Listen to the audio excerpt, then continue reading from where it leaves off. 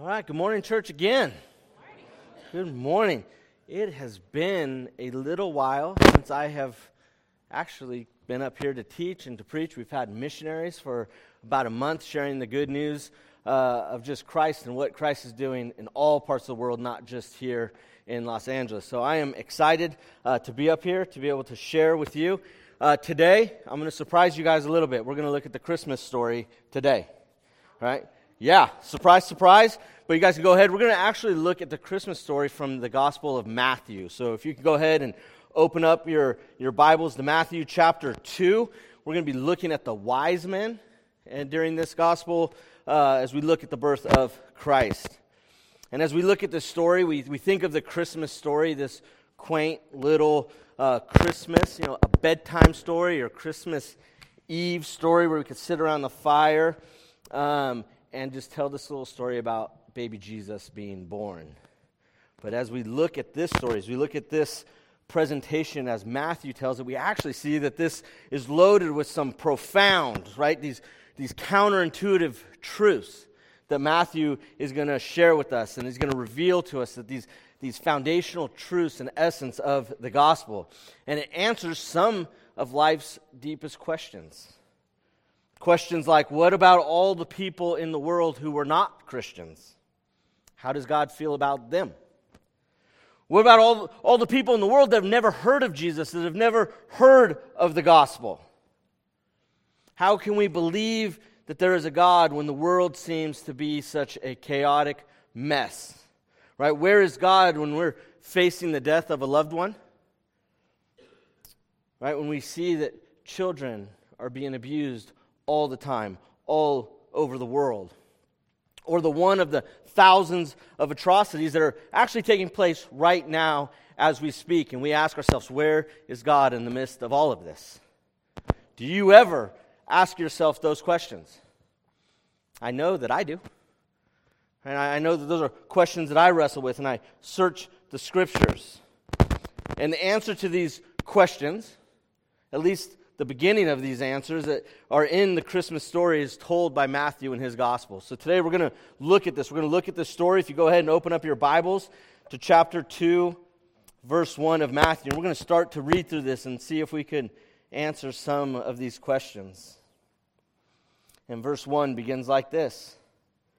Now after Jesus was born in Bethlehem of Judea in the days of Herod the king, behold, wise men from the east came to Jerusalem, saying, where is he who has been born King of the Jews? For we saw this star when it arose and have come to worship him.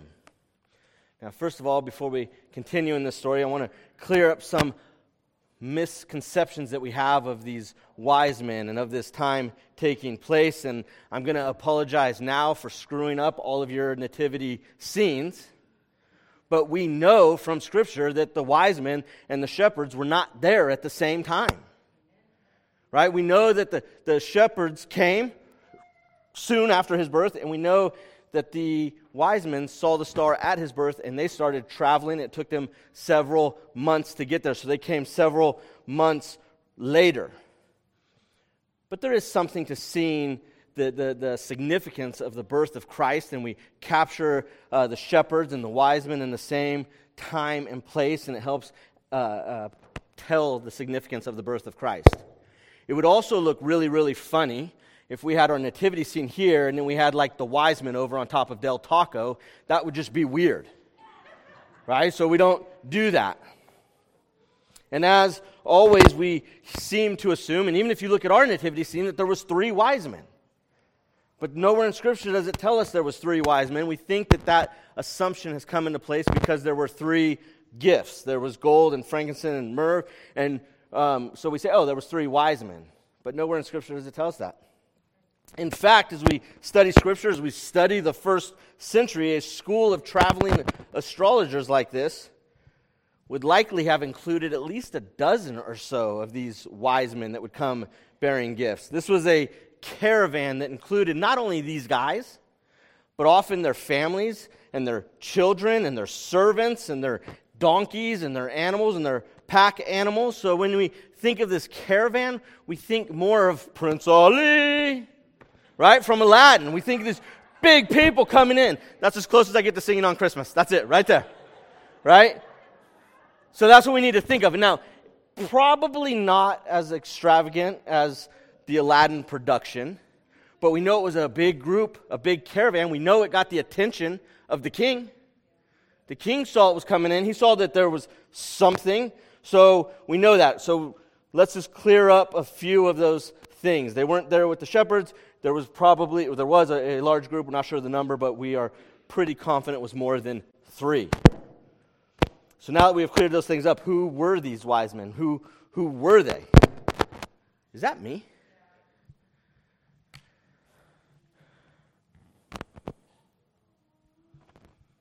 Merry Christmas.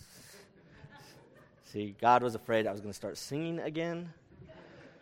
There's 7 things that the Lord hates. No. So who were these guys, right? It's obvious that they studied the stars. It's obvious that these were astrologers. They studied the heavens. But don't think some like crazy psychic. Right? At this time, we want to think more astronomers. We want to think more of the forefathers to Galileo. Some of the most educated and influential men of their time. Right? Their titles indicate that they were part of the Persian priestly ruling class. They were well respected. They were very well educated. They were wealthy. They were leaders in their country and in their community. So the question comes, well, how did they put all of this stuff together? How did they put this star together? Why did they travel for months to come and see the Messiah? Well, the short answer is God revealed it to them. That is the short answer. But this is fascinating. We're going to spend some time looking at this. But for centuries, right, for thousands of years, God had been orchestrating this exact moment through the beginning of creation. Then through some world events, He led pagan rulers, right, pagan leaders to travel across the known world to come and worship the one true Messiah. And let's look at how this happened. We know that Persia is one of the places where many of the children of Israel were sent into exile. And we know from the book of Daniel that some of God's greatest people were taken from Judah and they were kept among the king's noblemen. Right? They were kept among these wise men of Persia. We know people like Daniel. We have his book. Daniel was the one that was the lion's den, if you remember that story. We also know that there was Meshach and Shadrach and Abednego. Those were the 3 guys that were thrown into the fiery service. We know that they were a part of this group. And there's no doubt that these youth, they were described in Scripture. And we're talking about the youth of the Israelites that were pulled there. They were skillful in all wisdom. They were endowed with knowledge and understanding and learning. And it's because of that they were kept with these wise men. It's because of that they were kept with these nobles to tell them of the prophecies of their prophets. And there's no question that they shared the prophecies of Moses and of the other prophets with these wise men of the king's court. And we know that the writings of Moses and the prophets are full of prophecies about the birth of the Messiah, about the coming Christ. Ultimately, they talk about Christmas, what we are celebrating this morning. And in fact, there's probably one prophecy that these men were very, very familiar with, and I think it's very relevant to this event. And it's the story of Balaam that's recorded in Numbers. And when we think of that, we naturally start remembering a talking donkey. When we hear of Balaam, we're like, oh yeah, that's the guy that had the donkey that talked to him. But we also see that in this prophecy, Balaam makes a prophecy about Christmas as he's blessing Israel. So real quick, let me just give you a summary of the incident. We know that one of the king of Moab, the enemy of the Israelites are wandering around for 40 years. They're in the middle of that time, and Moses is leading them. And there's a king of Moab who's threatened by this large group of Israelites that have decided to camp out near his people. So what he does is he goes and he finds a prophet, his name is Balaam, and he hires him, and he tells Balaam, here's what I want you to do. I want you to curse these people. And it's a long story. Balaam says yes, no, yes, no. They actually start bartering on some money and negotiations, and then all of a sudden God comes to Balaam in a dream, and he says this, if the men have come to call you, rise, go with them, but only do what I tell you." So, a long story short, and if you have time, I want to encourage you to read it because it's always fun to listen to a talking donkey. So, if you have time, and I don't want to minimize the importance of that, but what we see is that instead of cursing Israel, Balaam prophesies a blessing over Israel, over the people. And part of his blessing said this: "I see him, but not now. I behold him, but not near. A star will come out of Jacob, and a scepter shall rise out of Israel." And what he was saying in this prophecy is that there was going to be a king who would come out of Israel, and he would rule the entire world. That he would have blessings to all the nations of all the earth, and he would reign victoriously. And I have to think that these wise men from Persia may have been familiar with this prophecy and the other ones that were shared with them by Daniel and the other children of Israel. And we see that when God caused this unusual heavenly activity, and God placed the star in the sky that grabbed their attention, these wise men see it and they say, "Aha! This is it!" Right? This is the time that those Israel prophets, that those people of God spoke about. There's something different here. There's something strange, and this is it. The king is here, and off they go. And can you imagine as they go through Jerusalem and they're asking, "Where's the king?" Like, where's the king? And the people say, "Oh, King Herod's palace. It's right over there. You can just hang a left on that dirt road, go up the hill. You'll see the palace." And they're like, No. We don't want that king. We don't want some earthly puppet. Everybody knew. The Romans knew. The Jews knew. The Persians from another country knew that Herod wasn't really a king. He was this puppet king. He wasn't really anything big. And the wise men said, No, we don't want that king. We're looking for the king, like the Ohio State University. We want the king. That's who we are looking for. And in Scripture, in verse 3, says that when Herod the king heard this, he was troubled, and all Jerusalem with him. And assembling all the chief priests and scribes of the people, he inquired of them where the Christ was to be born. And I find this interesting. We see the Jewish king assembles his wise men, assembles his... I don't know what to do with this. This is driving me crazy, though. Set it on the table? Then I can't move. So I'm going to try to work through this. And so he assembles his own wise men. He assembles his own prophets. And he says, "Hey, where is this king to be born?" They don't have to go look at the Persian stuff. They look at their own stuff. They look at their own prophecies, and from their own prophets, including Isaiah and Micah, Ezekiel, Moses. And the same prophecies these Persian wise men seem to be familiar with, that they share with their king. And verse 5 says, and it's talking about the king's chief priests and scribes, they told him in Bethlehem of Judea, "For so it is written by the prophet," and here they're specifically quoting the prophet of Micah, and it says this: "O you of Bethlehem, in the land of Judah, and by no means least among the rulers of Judah, for from you shall come a ruler who will shepherd my people Israel." And then Herod summoned the wise men secretly and ascertained from them at what time the star had appeared. And he sent them to Bethlehem, saying, "Go and search diligently for the child, and when you have found him, bring me word, that I too may come and worship him." And after listening to the king, they went on their way, and behold, the star that they had seen when it arose went before them until it came to rest over the place where the child was. And when they saw the star, they rejoiced exceedingly with great joy. And going into the house, they saw the child with Mary his mother, and they fell down and worshipped him. Then opening their treasures, they offered him gifts of gold and frankincense and myrrh. Now let's just stop there in this Christmas story, and I just want to look at a few things that Matthew is trying to teach us. So far, let's just look at the very first one, and this one should stand out as we talk about the stars, that God uses all of creation to proclaim the gospel. Here, Matthew shows you that God has pagan sorcerers to be the first that he tells about to come and worship Jesus at his birthday party. He seems to be trying to make a point, and we'll get to that in just a few minutes. But Jesus commands the stars to lead him there. And we know that God controls the heavens, and we know he speaks through donkeys, and he orchestrates governments, and there's not one square inch of this entire universe, of all of creation, that God does not have sovereignty over, that God does not have complete and total control of. And usually, when we think of serving God, we think of this activity, we think of that we have to do much, that we have to give much to him. And I'm going to be honest with you, there is time for that. I was once told that we should have calloused knees from praying and calloused hands from serving.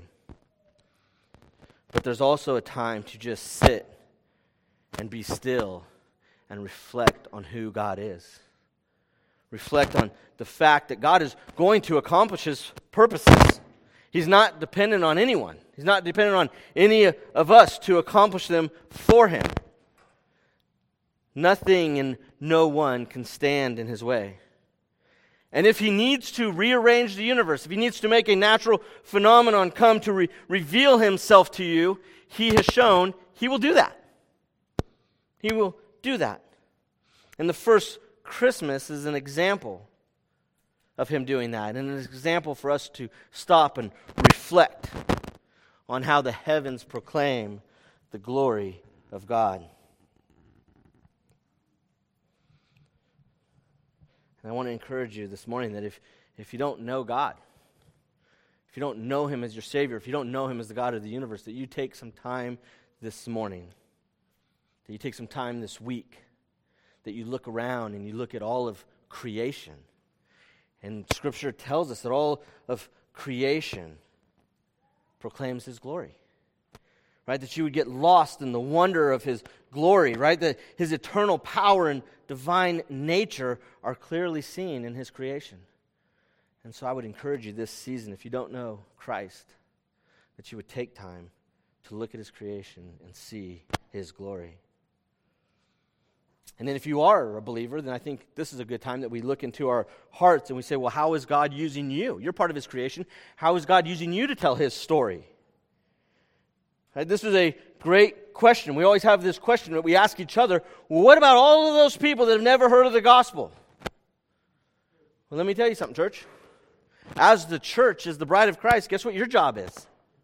To go tell people the gospel. To go tell people the gospel. And I know not everyone is called to go overseas. I know not everyone is called to go across deserts like those wise men had to do. You don't have to. You don't have to. Don't fall for that. You have to go some distant land to share the good news of Jesus. Some people are called to just go to their neighbors, to just share the gospel with their friends, to share the gospel with their family, to share the gospel with those people in their community. This is driving me nuts. Do we have another mic, or is this it? I can't. It's Christmas. We're going to just kind of dream big here for just a little minute. It's Christmas. We can dream big.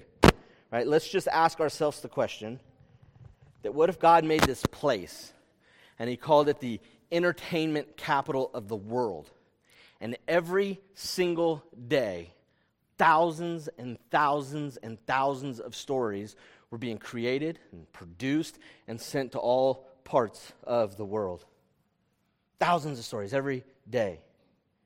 What if God made a place so beautiful that people came from all over the world, not just to visit it, right? Not just to visit it, but they came and they said, oh, this place is beautiful. And they moved here. They picked up and they lived here to visit these beaches, take pictures, and the next thing we know, they're living in the area.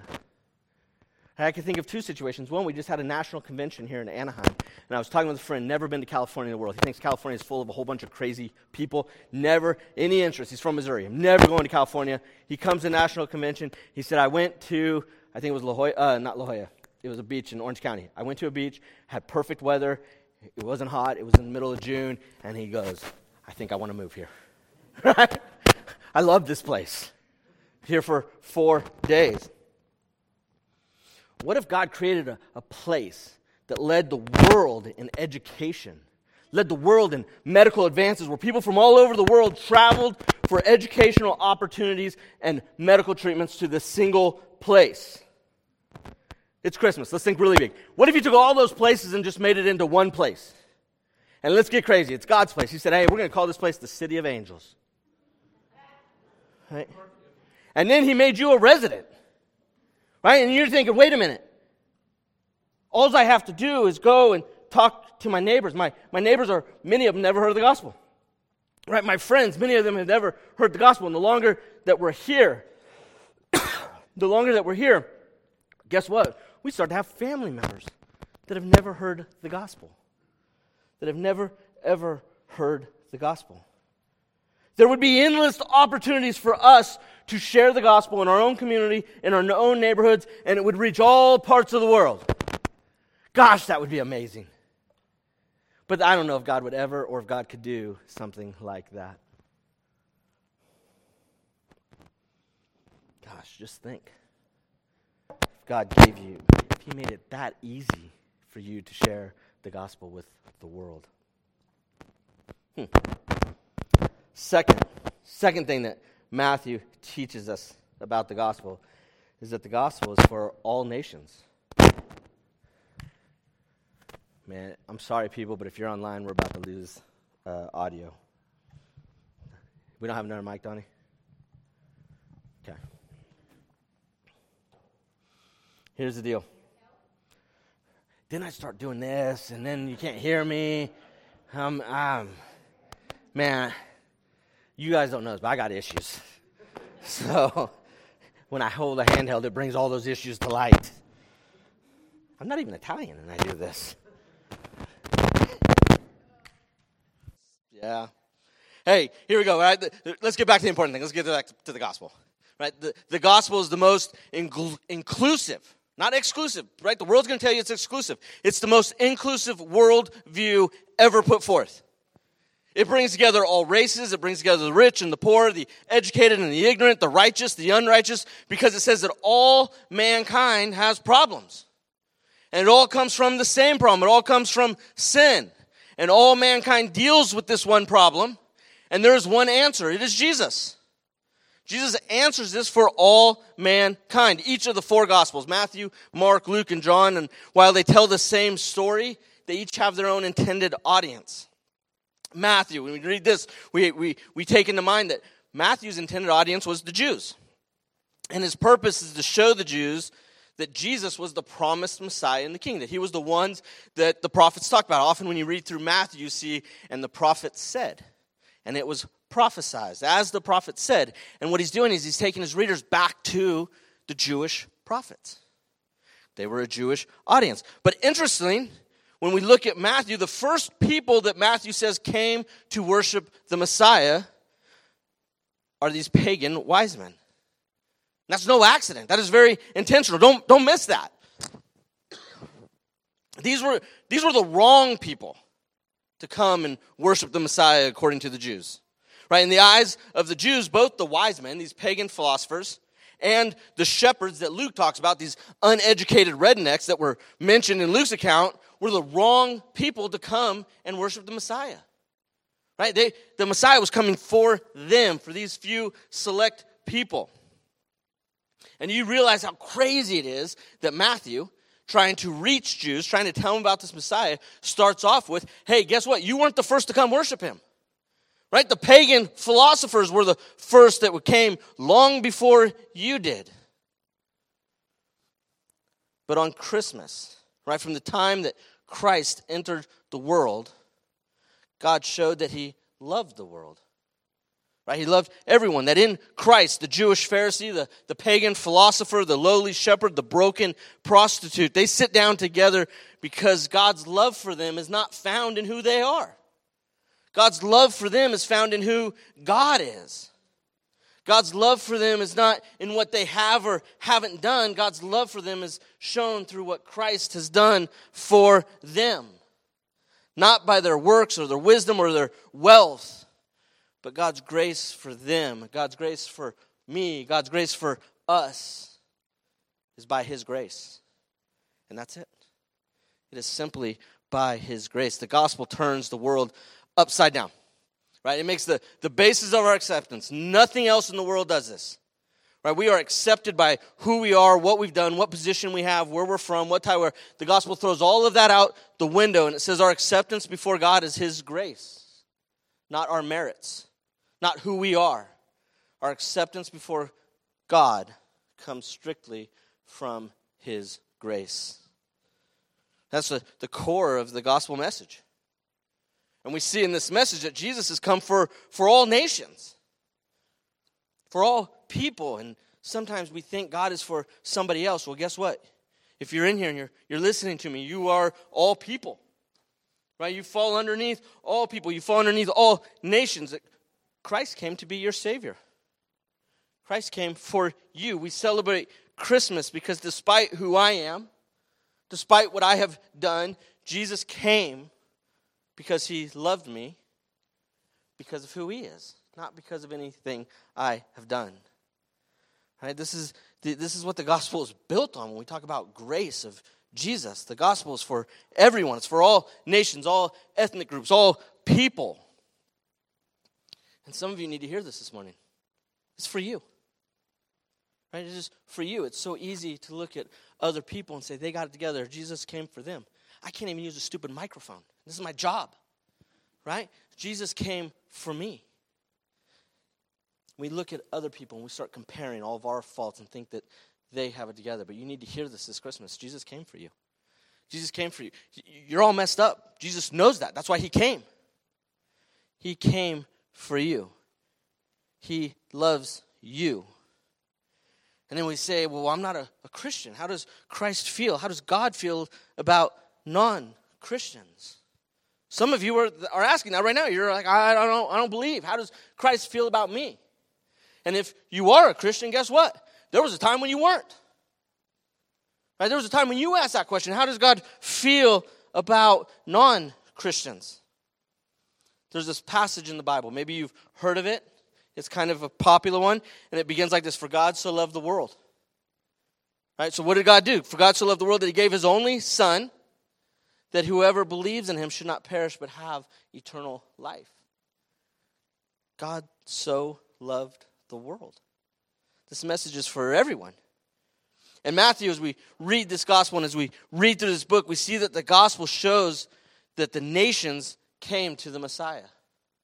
We see these pagan Persians come to the Messiah.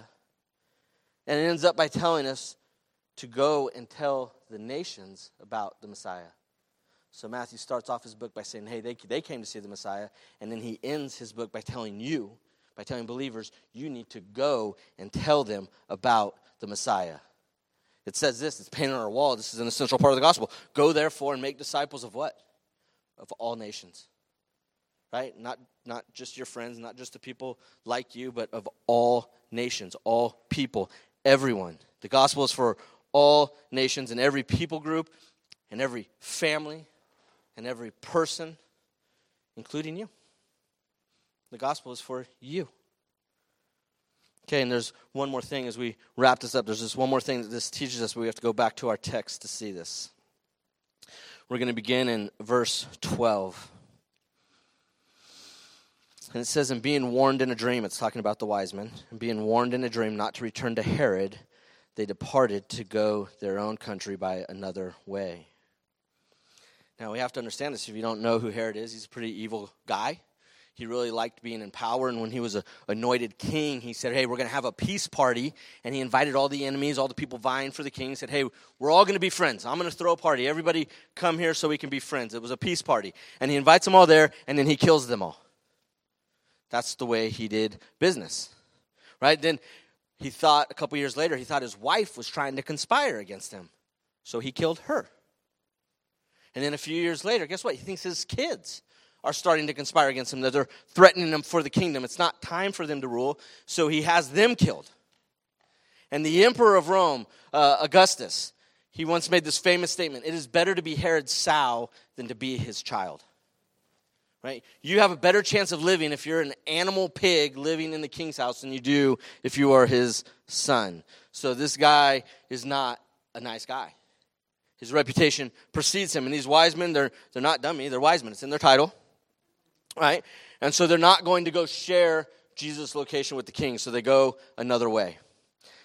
And as we pick up in verse 13, it says this, "And now when they had departed, behold, an angel of the Lord appeared to Joseph in a dream and said, 'Rise and take the child and his mother and flee to Egypt, and remain there until I tell you, for Herod is about to search for the child to destroy him.'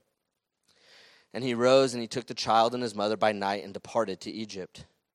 And he remained there until the death of Herod. This was to fulfill what the Lord had spoken by the prophet, 'Out of Egypt I called my son.'" Verse 16, "And then Herod, when he saw that he had been tricked by the wise men, became furious, and he sent and killed all the male children in Bethlehem and in all the regions who were 2 years old or younger, according to the time that he had ascertained from the wise men. This fulfilled what was spoken by the prophet Jeremiah." It says this in verse 18, "A voice was heard in Ramah, weeping and loud lamentation. Rachel weeping for her children. She refused to be comforted because they are no more." This is not how we expect to end the Christmas story. This is not a part of the Christmas story. The story ends in tragedy. And we see Herod that realizing that the wise men are not going to come back and show him where the baby is so he can go kill him, he just orders a massacre. And he orders to kill all baby boys under the age of 2. And it's hard to imagine anything worse for those families. It's hard to imagine these children that were being killed. But Matthew quotes a very important verse. He quotes this passage from Jeremiah. It speaks directly to the Jews, and it brings us hope in the midst of tragedy. In verse 18, we read, it says, "A voice was heard in Ramah, weeping and loud lamentations, and Rachel weeping for her children. She refused to be comforted because they are no more." And this is a prophecy from Jeremiah. It's found in chapter 31. And what Jeremiah is doing is he's offering hope to the children, to the families that have been exiled, that have been taken from Judah. In 605, 605 BC, the Babylonians had come and they attacked Jerusalem. They leveled the city, they burnt the city, and they took a bunch of the Jews captives, and they held them captive in this place just north of Jerusalem. And that place was called Ramah. And this is what Jeremiah is speaking of. And it was at this place that these families were sold into slavery. Families were torn apart. And can you imagine as a parent that you are being held captive and your kids are taken from you and sold to another family and you are to never see them again? If you are a parent, this is one of the worst things that you could imagine, that you could ever dream of, a horrible, horrible fear. And in the midst of this unspeakable pain, Jeremiah speaks to these parents, and he says, one day your voice will cease its weeping, and your eyes will cease from its tears. He said, your children shall come back from the land of the enemy, and there is hope for your future, declares the Lord. Jeremiah tells these people, hey, the Lord is telling you, your people will come back, your children will come back, and there will be hope. But we see that that's a prophecy for Christmas. It is that hope is fulfilled on Christmas Day, not only for them, but for us. And Jeremiah said that God is going to save his people, and he's going to do it by sending a new, victorious king who will deliver us from our bondage to sin and return us from our exile. Right? That God's going to send a king who's going to take us from captivity and bring us home. He's going to bring us to our Father. And Matthew is showing his readers that Jesus is that king. Jesus is the fulfillment of this prophecy. He is the Savior who will rescue his people. He will heal broken hearts and establish peace in their minds and restore hope in their lives. And we will come home and call God Abba, Father. See, we see here in this story that the gospel is God's answer to all senseless evil and to my pain. It is through his Son, it is through Jesus Christ that chains will be broken. For his Son appears and the soul seeks joy. The soul feels warmth and it dances with joy, just the name of Jesus. Right? We are his, and we are loved by the Almighty. And we know this simply because he sent his Son. We know this because of Christmas morning. We know this because God sent his Son to save us. And it's Christmas morning that we celebrate Jesus coming to save us. Right? It was the first Christmas morning that tells us freedom will be coming.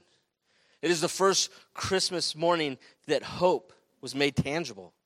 That hope had skin that you could feel and you can touch. It was that first Christmas morning that assured us that brokenness and sorrow and all tragedy will be defeated once and for all.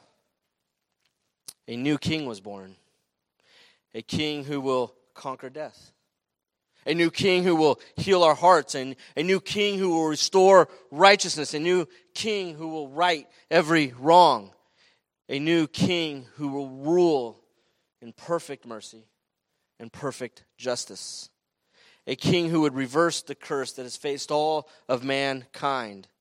A new king that would bring back the children from exile. A new king that would make all sad things untrue. The good news as we look at this Christmas story, the good news as we read through this story is that Herod doesn't get the last word. Right? Herod is not the end of the Christmas story. As we read through Scripture, we see the new king has the final say. The Herods of the world don't win. The burden of guilt does not get the last word. The embarrassment of shame does not get the last word. The oppression of fear does not get the last word. The broken relationship, the cancer, the divorce, the addiction, the loneliness, the emptiness, none of them get the last word.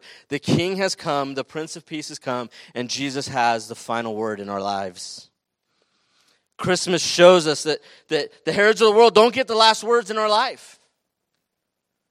Jesus does. And God is going to take all of the things that Herod intended for evil and overturn them for good. And the joy of the moment will cause the memory of the painful past to dissipate like a wisp of smoke. In Scripture it says that the pain will go away like a woman in labor forgets her pain as soon as the baby is born. Death is swallowed up in victory. And it's because of Jesus that we have hope. In Revelations it says, and he will wipe away every tear from their eyes. There will be no more death and no more mourning or crying or pain, for the old order of things has passed away. And it is the birth of Jesus that had those passed away. And we see that chains will be broken. And so Christmas reminds us that there is hope in the midst of hurt and life in the midst of death. And that hope and that life is called Jesus. It is because of Jesus that the weary world can find joy. It's because of Jesus that the weary world finds peace. It's because of Jesus that the weary world can rejoice. It's because the victorious King, the mighty Savior, and the Prince of Peace has come. And his name is Jesus. It is the story that tells us that Jesus is the only answer to all senseless evil. That he's the answer to my pain, that he's the answer to your pain. Evolution and scientism, they don't cut it here. They don't answer those questions. The Bible tells us, the gospel tells us that the world is the way it is because of the curse of sin. But a new king has been born who's going to bring all that to an end. He's going to go to the cross. He's going to bore the cross, the curse of sin in our place. And one day, very soon, he's going to put everything right again and bring all the end to all of suffering. And it is Christmas that we see this begin. You see, have you gotten the message of Christmas? Christmas is not about a baby. Christmas is about a victorious king. Christmas is about a Savior. Christmas is about your Savior. Christmas is about Jesus who came for you.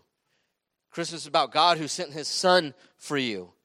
No matter who you are or what you have done, it is God's love for you that he sent his Son and by his grace offers you a life full of hope and peace and joy as you walk with him, as you walk with your Father, as you walk with Jesus.